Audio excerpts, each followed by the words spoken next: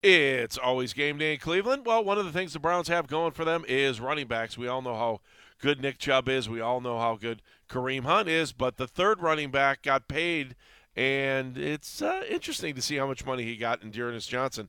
He's Daryl Ryder. I'm Andy Baskin. What were your thoughts when the Browns signed Dearness Johnson here this week? Not what $900,000 signing bonus, and I don't remember the number he got. It was like 2.4 million, something like that. Yeah, I mean, not. I mean, look, he was a restricted free agent this offseason. They had to tender him. They did, so that they got the first right of refusal. He did not get a significant contract offer for them that he agreed to. Go back to the Alex Mack situation years ago. By the way, congratulations to the former Brown center on his retirement. Salute to him. But remember, he signed the offer sheet with Jacksonville, and the Browns went ahead as a restricted free agent, and the Browns matched that offer sheet. Well, D'Ernest did not sign an offer sheet, so they bring him back for $2.4 million and change, and that's what it is. When you talk about the grant, to us, $2.4 million is a lot of money, but when you're talking about the grand scheme in the National Football League, $2.4 million is like a couple of pennies in the swear jar. You know what I'm saying? So Right. Yeah. I wouldn't mind swearing for Yeah, 2.4 million. I got no problem absolutely. But look, they are really loaded at running back, no question about it. He's the third man on the depth chart behind Nick Chubb, who obviously is the bell cow at number one. You've got Kareem Hunt number two, D'Ernest number three. And then you've got guys like Demetric Felton and Jerome Ford, who they just drafted this year in the fifth round, rounding out that group. I guess we could throw John Kelly in there as well, just to be thorough. So that's 1, 2, 3, 4, 5, 6 running backs. I don't know how many of those guys are actually going to make the team, but and I don't know how much room they got. I'm going to say 4. I'm going to say Chubb, Hunt, Johnson, and Felton make the team. I think Jerome Ford goes to the practice squad. Practice squad will be 16 players this year, so I think they get him through waivers and they put him on the practice squad. So I'll go with 4 running backs, Cap. But look, every time they put D'Ernest Johnson on the field, Andy, he's performed.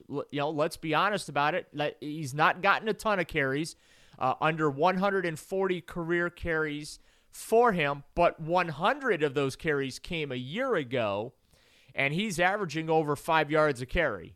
Does that sound familiar to you?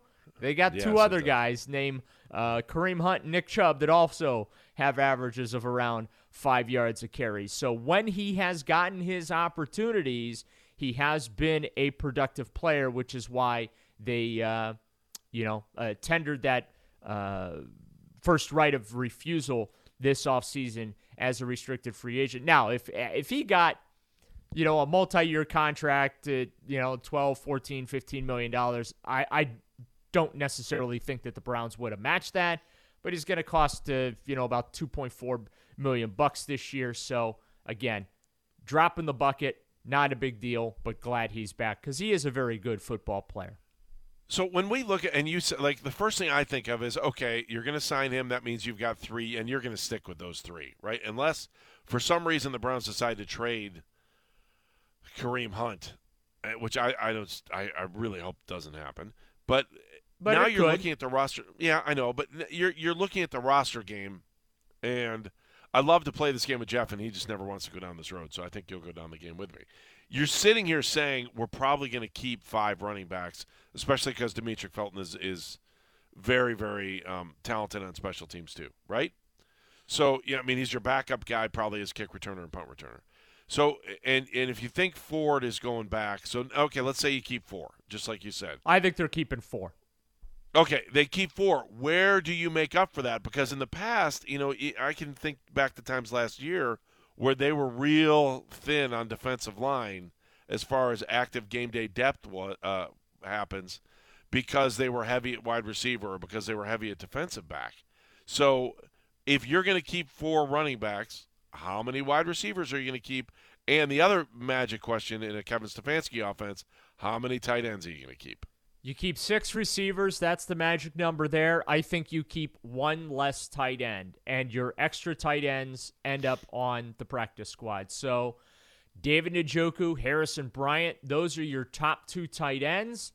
And then I think your third tight end ends up on the practice squad, and you potentially elevate him for game day. But I think that's where on the roster you make up for that extra running back that gets kept. Because remember, he loves the fullback, so Johnny Stanton is your fullback right now.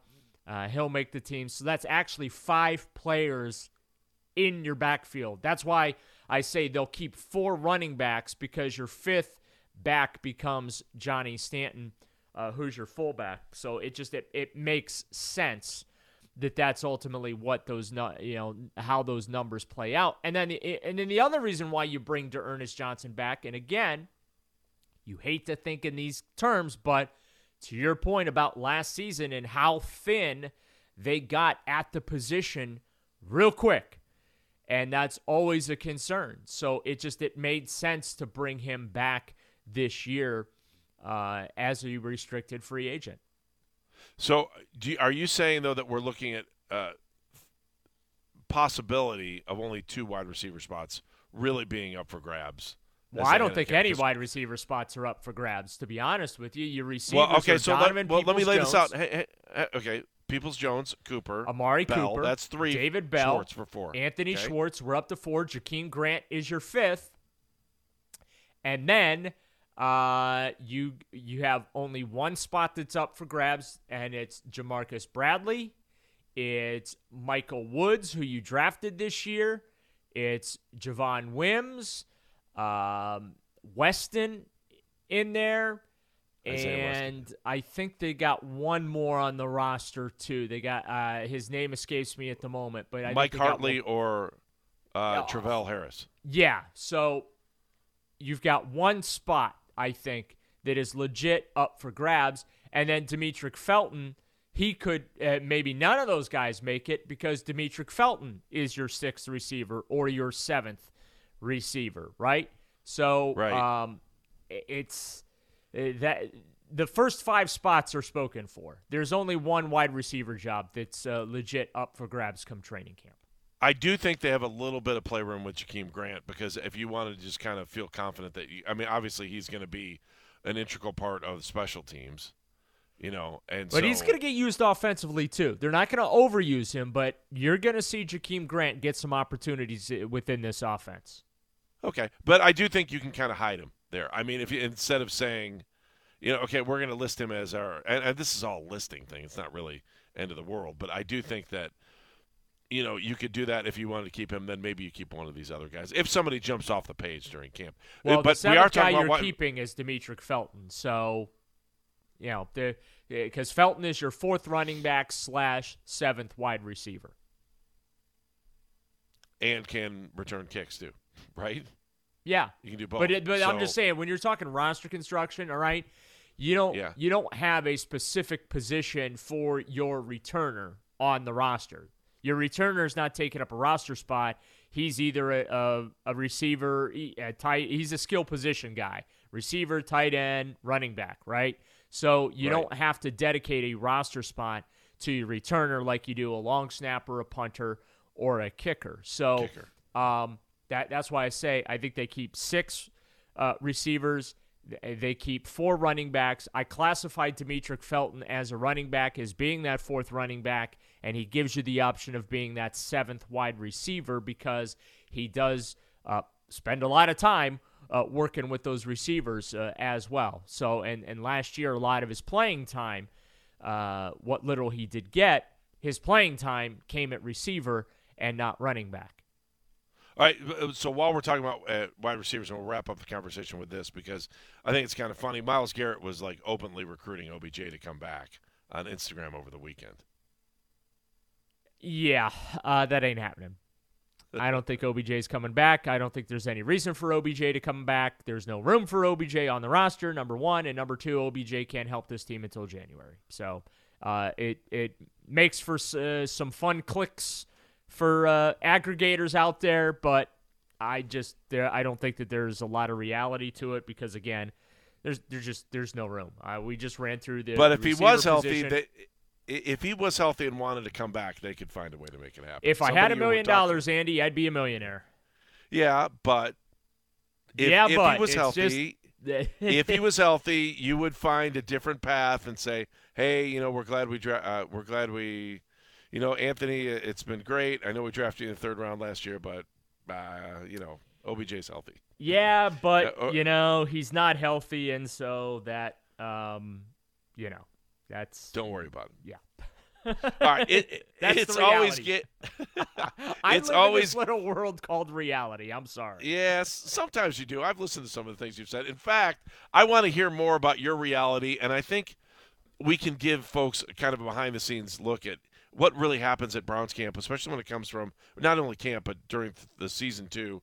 What's behind the scenes at media when it comes to the Cleveland Browns? Like, what is the day-to-day routine? Daryl lives it every day. I've done it plenty of times in my career as I've covered this team from many different seats. And what's it like to sit in those shoes? You want to find out? You continue listening to It's Always Game Day in Cleveland. We'll talk about that next.